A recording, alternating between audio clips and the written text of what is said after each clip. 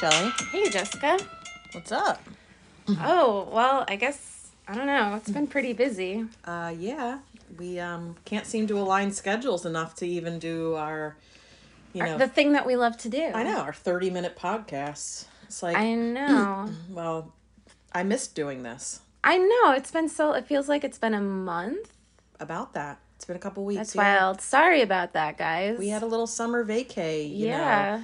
Shelly took her family to the beach, and I went away to North Carolina, and our schedules just never aligned. So sorry about that, folks. I have a million children. They started school again, so our regular recording night has been commandeered by them. Lord. You know, serious real world problems. You know, we have some bad, But schedules. we're here. We're here. And we're ready to talk about ghosts again. I am ready. So thanks for listening to Are You Afraid of Ghosts and all that stuff. So, since the last time I was thinking about all the crazy topics we've had. Mm-hmm. And I had a conversation with someone the other day. She's like, I really need to listen to your podcast. And, it's our friend, we have these friends, Keith and Aaron, and they live in Doylestown, and we hang out with them quite often, and we were talking about stuff, and I said, they live in like an older house, and I said, oh man, please tell me there's something creepy about this house. And she's like, no. She's like, but the person before here claims to have like heard things. And I'm like, she goes, but I haven't heard anything. But she's also very spiritual, and she said she's like open to it, so I don't think that she would be like scared. Right. I think she like does like crystals and things like that. And I said, oh, so that'd be really cool. I said, so if you like experience something, you just need to tell me. Yeah. It sounds like they're going to come to you if you're open for it. Yeah. Have they lived there a long time?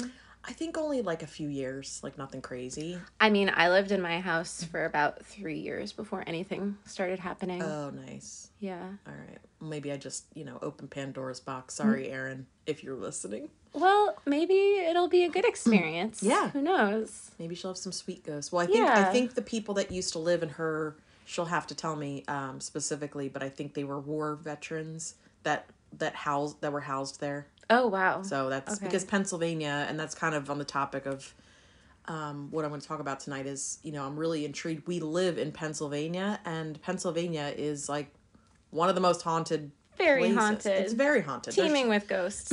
It's crazy. And even just, I go to Philadelphia a couple times a week, and you know how much history and ghosts are in Philadelphia. It's just like we could probably just spend time in Pennsylvania. But then, other stories are kind of cool.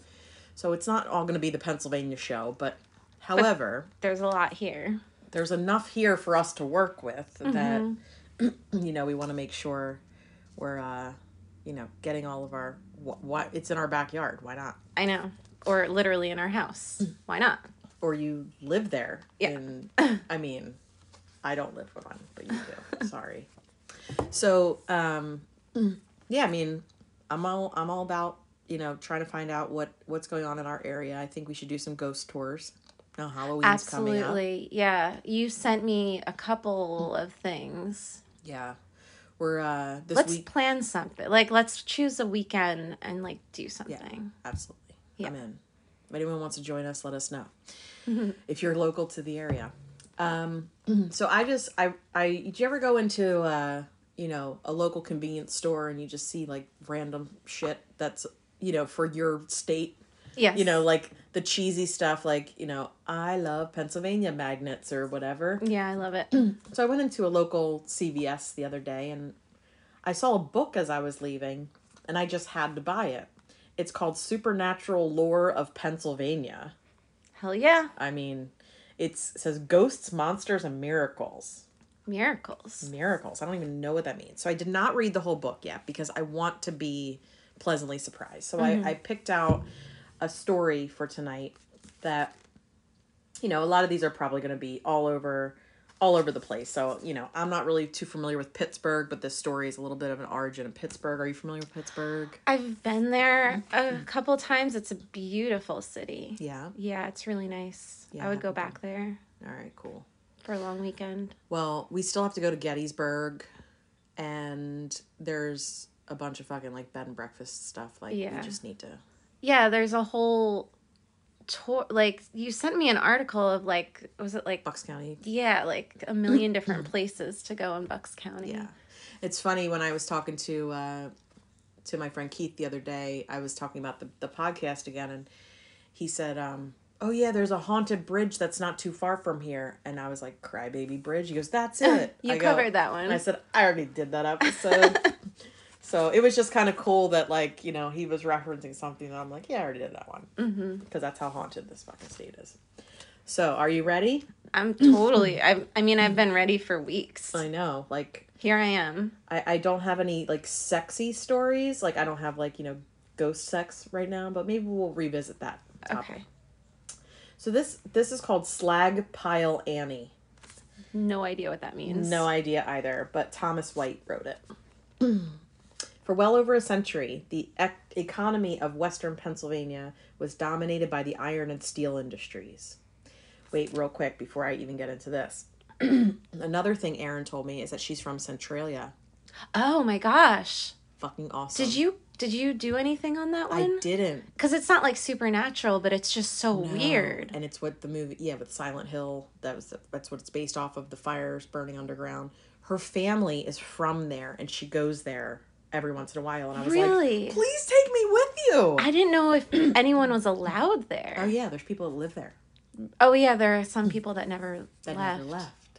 If you don't know what we're talking about, look up Centralia, Pennsylvania. Oh my God, it's fucking crazy. Because it's all about, like, the coal miners and everything. And then there's a ghost town. And she has, like, a lineage of coal miners. Like, Wow. I know. We gotta hang out with her. Erin, we're gonna go to Centralia. Fucking awesome. We're coming with you. We're coming with you. All right. Sidebar, sorry. So, that's just iron and steel just made me think of coal and, you know, the underground. That's fascinating. Yeah, so we have to go there. Okay, so, you know, Western Pennsylvania was dominated by the iron and steel industries. Though only a few mills remain today, the Stark Industrial... yeah.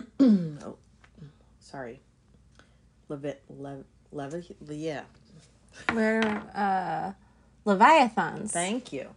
I can't... Words are hard.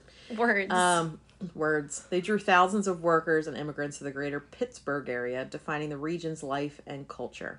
Like any other business or institution that impacts the lives of many people, the mills developed their own set of folklore and legends. Some of those legends were ghost stories. Mm-hmm. Awesome. That's why we're here. That's why we're here. Working in the steel mills was dangerous, obviously. But before safety measures were implemented, thousands of workers would be killed or maimed on the job every year. Fuck. That sucks. Sounds like dangerous. Even after safety precautions improved, there were still numerous injuries and deaths. As one might expect, tales of ghosts and hauntings have been linked to those horrific accidents. One of the most popular of the steel mill ghosts is Slag Pile Annie. Several variations of her story have been told over the years, but the most common version was recorded by local folklorist and writer George Swetnam in the early 1960s. In the early 1950s, a local college student who was attending the University of Pittsburgh got a summer job in the Jones and Laughlin mill in Hazelwood. He was assigned to drive a buggy that pulled empty hopper cars through a tunnel that ran under the blast furnaces. After the furnaces were empty, the young man drove through and picked up the hot slag that had spilled during the steel making process. Slag is. I had no idea what slag was. Yes. Did you? No. Okay. It's called hot slag. It's not just me. That's what they used to call me in high school. Hot slag. Anyway, so he used to pick it up that spilled during the steel making process. Mm-hmm. When he filled his hopper cars, he took the material to the slag dump. I could go so many directions with that. Slag dump. Okay. So one day, while making his run through the poorly lit tunnel, the young man spotted a woman who was wearing work clothes and a red bandana in her hair. She was in her late 40s or early 50s. He pulled his buggy up beside her and warned her that she could get killed in the tunnel if she was there at the wrong time. The woman looked directly at him with an unnerving stare and said, "I can't get killed. I'm already dead." Ooh. Could you imagine? I mean, I'm imagining it right now. I don't know what I would do, but... Like... I can't. The way he described her, it sounds like Rosie the Riveter. Right? It does. Wear clothes and like a red bandana. Yeah, exactly. She's badass. The young man was not sure what to do, so he continued his run. When he finished, he approached the foreman and told him about the woman. After the young man described her, the foreman told him that he had met Slag Pile Annie. Slag Pile Annie. Damn, it sounds so, like, derogatory or something. It kind of does. Like, fucking slag pile. Slag pile. I don't know. At the slag dump. I know. Annie had started working in the mill during the Second World War. Many women had filled the mill jobs that were left vacant when the men went off to fight. She's literally Rosie the Riveter. Like, that's what... Wasn't that the whole purpose of Rosie the Riveter? Like, to get the women to work during World War II? I don't know. Sorry, I'm just like... No, I'm actually kind of like...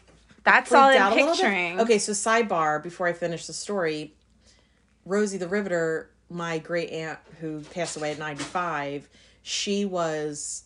Like, her Facebook profile was Rosie the Riveter. Oh, that's so cool. She might be, like, fucking channeling me right now. Okay. Yeah. Don't worry, I won't call her Slag Pile Annie. Okay.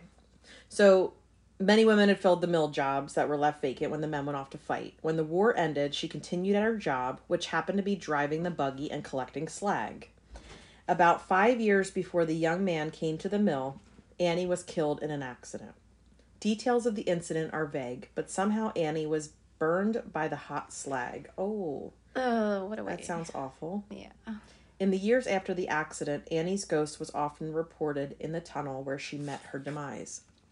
The story of Slag Pile Annie, whether true or not, served other purposes in its retelling. Such stories were a warning and reminder of the constant dangers of the mills, even for those who performed rather mundane jobs. Slag Pile Annie's story also carried part of the mill's history. It was a memory or commemoration of sorts of the important role that women had played in industry during the war and the sacrifices that they made in the process. Some even sacrificed their lives supporting the war effort. Mm-hmm. And the sources were George Swetnam from Devils, Ghosts, and Witches, the Occult Folklore of the Upper Ohio Valley, Greensburg, PA. And then Beth E. Trapani, Ghost Stories of Pittsburgh and Allegheny County. So that was 1994. Yeah. Wild. I think it's true. I think if enough people are seeing something and reporting it, that it's true. Yeah. There's a dog in the hallway. There's dogs. There's shit. If you hear stuff in the background, sorry, but... This is life. 'Tis life. 'Tis life. You want one more? Oh, yeah. All right. Just real fast. I don't know why I started thinking about this. I think it was like the whole like women going to work when men were at war. Have you ever heard of the Radium Girls? Sounds familiar. So like they would like make watches and like have to paint things in watches so that they would glow, and they were encouraged to like a mercury or something. No, that's thermometers. I think there's something else with mercury. Yeah, but the Radium Girls would lick the the paintbrushes, and then they would start glowing. Oh fuck! And like then a whole bunch of shit happened that was like wild. But that's an interesting story. Oh yeah, I'd love to hear about that. Yeah. I don't know what's going on in my hallway if you guys can hear these background noises, but fuck it, I'm still going. All right. This is called She Watches from the Grave by Candace Buchanan.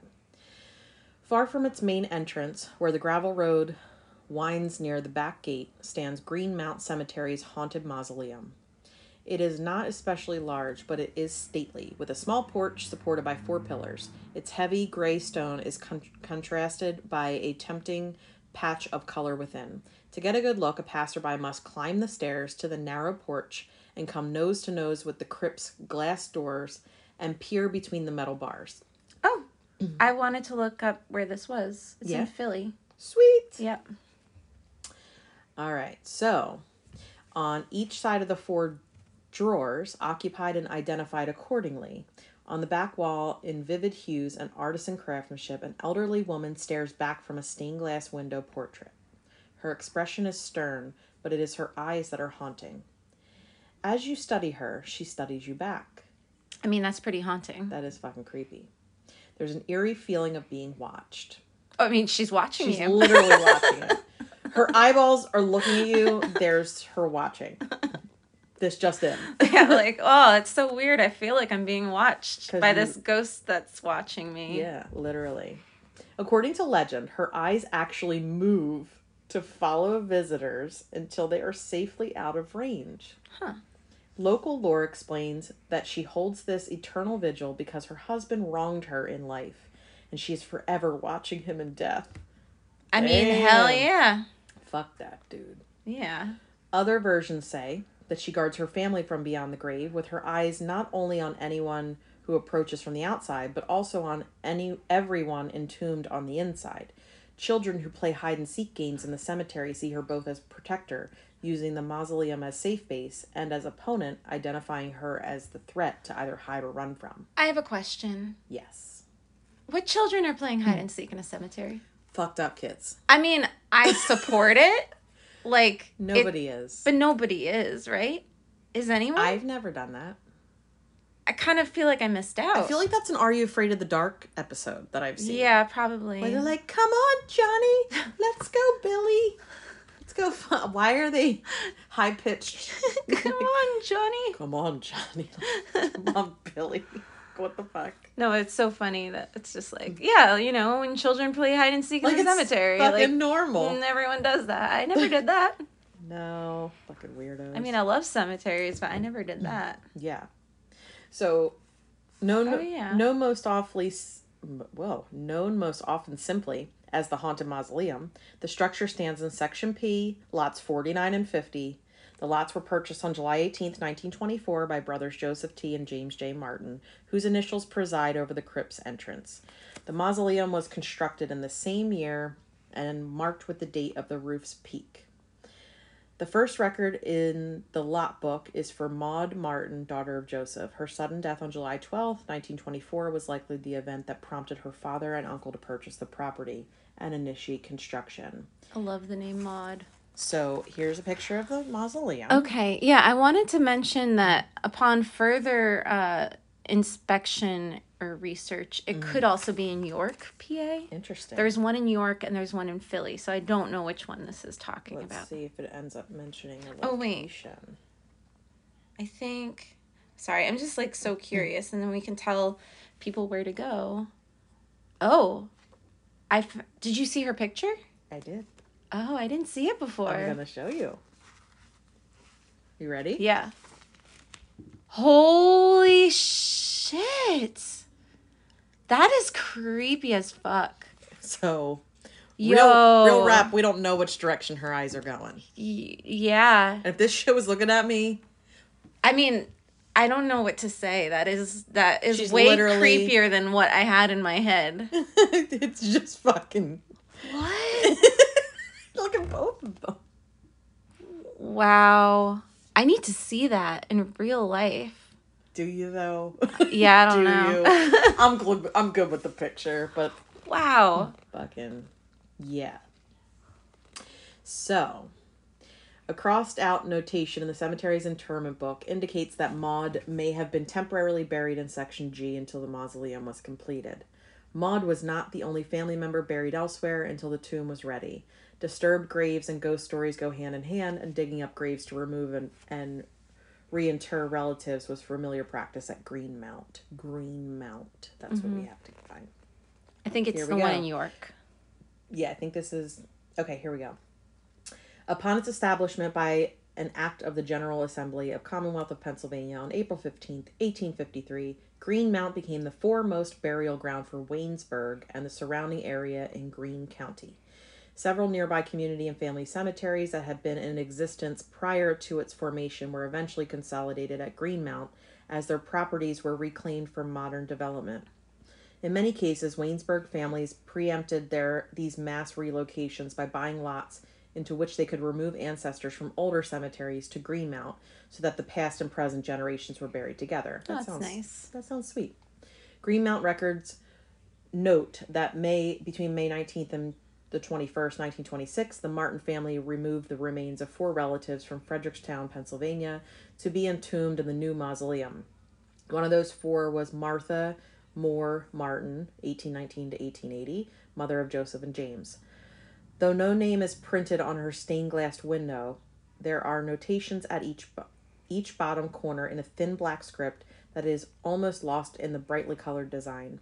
Each has a date: born October 21st, 1819, and died September 18th, 1880. In a tribute to their mother, Joseph and James added these inscriptions to mark the timeline of Martha Moore Martin's life. Deceased long before the mausoleum was built, Martha did not select or order her own image to preside over the family. They chose it to remember her. Her prominent location is one of honor by her heirs rather than sinister dominance over them. Okay. Yeah. Martha's identity removes some of the chill from her intimidating presence because she's fucking creepy as fuck. But as to the watched feeling, it merely names the watcher. Mm-hmm. In addition to the Martin relatives who rest within the actual building, there are two buried in front of it. The pair of graves outside belong to Martha's grandson, Edward Martin, and his wife, Charity Scott Martin, who both lived from 1879 to 1967. Edward entered the military while a student at Waynesburg College and rose to the rank of general. Equally successful in politics, he served as governor of Pennsylvania 1943 to 47 and as a U.S. Senator 1947 to 59. It's wild. It's a lot of family buried all together. So do you think she's like watching over them, or do you think she's like pissed off at her ex-husband? I mean, I'd like to know what the ex-husband did, because wronged her, apparently. Like, what's wrong? What does that mean? I mean, did he did piss in her Cheerios? I mean, there's so many interpretations of that, right? He could have just not put his clothes away. That he could have also banged another chick and just fucking had a full-blown second family. We don't know. There's a gray area in there. What did you do? Tell us what you did.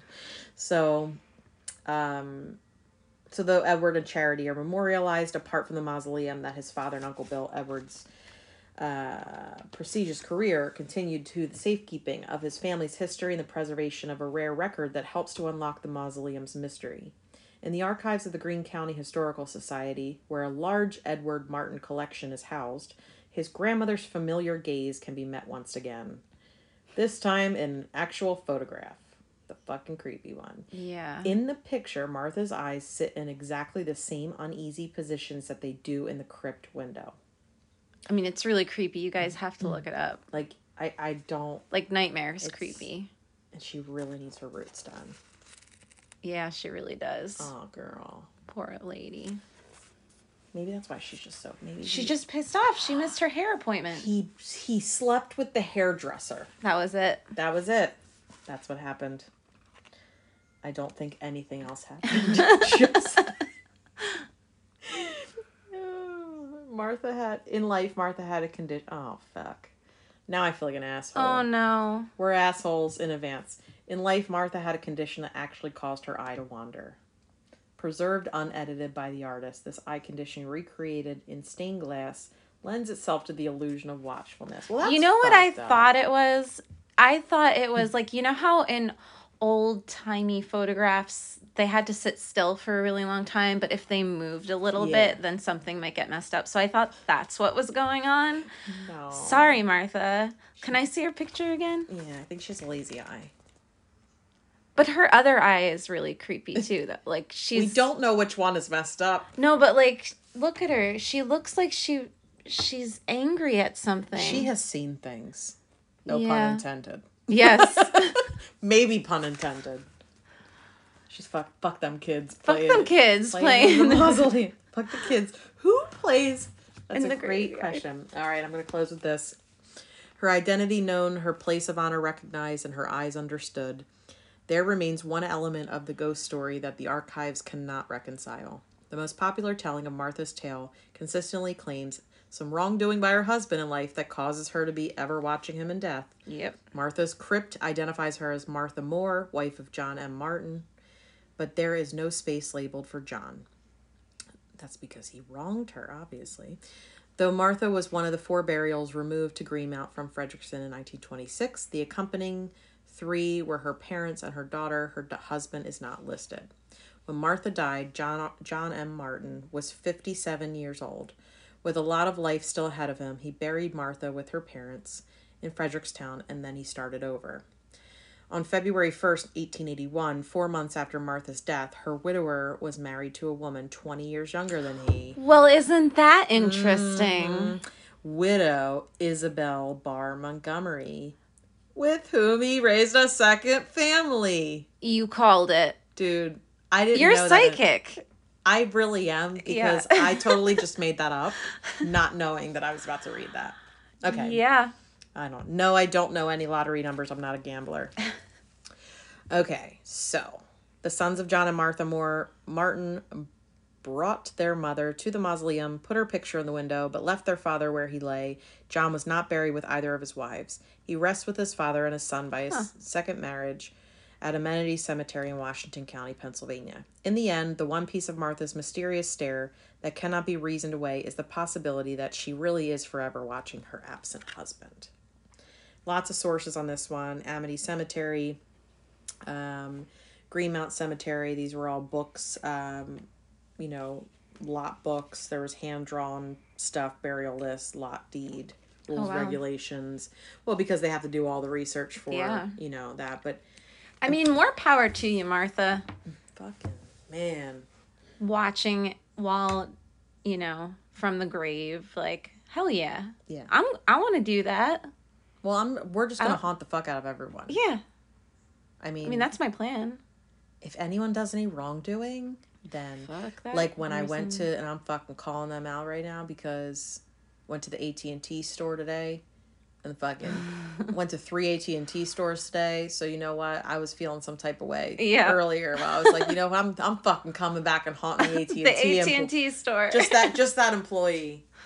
Yeah. Oh man. That's The story also made me think about like how families would buy all these lots and get buried together, and they would like plan ahead for death, and like how rare that is now. Like people aren't buying lots; they're like getting cremated. Well, it's funny that you say that, because my former life training salespeople at cemeteries. That's right.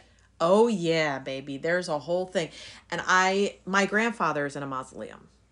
And he, so it's like he's in the wall. It's kind of cool. But that's cool. It's so creepy how I know the most random shit about cemeteries and the way people are buried. So if you have like a large family, they have to literally like, you can stack them up, but then there's like, side by side. So there's actually like names for the way people are buried. Oh, interesting. So like my grandfather passed away. So if you buy a plot in a mausoleum, or if you buy something earlier, whoever dies first, that's who goes in first. Mm-hmm. So like my grandfather's in like the back. So when my grandmother passes away, she'll be in the front. Mm-hmm. But so like, there's front and back, there's top to bottom, there's side to side.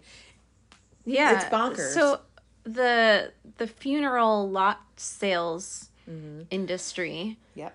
Is it like still hopping? Yep. Yeah? Oh, yeah. There's a lot of money in the cemetery business. Did you buy a lot? I did not. I was going to, and I decided not to. But see, this is a thing, though. I don't have, like, husband and children and anything like that. And my parents don't have lots. So it's I don't think my parents have them either. This is how I feel about it. I'm not opposed to it. I want the least painful thing for my family financially, so I have a lot of life insurance. But the thing is, when someone passes away, you have about I think there's about like 45 things you have to do within the first 48 hours after someone dies. Sucks. And you're in the process of grieving. Right. Like, so, how do you think straight? So what the cemetery salespeople do is they encourage you to buy in advance, so you get all the things that you want, and it lets your family grieve properly without having to do those things. I mean, that makes a lot of sense. Like, do you want to be buried with your glasses on? Do you want to, what outfit do you want to wear? My grandmother straight up has her full-blown outfit picked out to the 9. Wow. For when she dies, and gave it to my mom and said, this is what I want to wear for my funeral.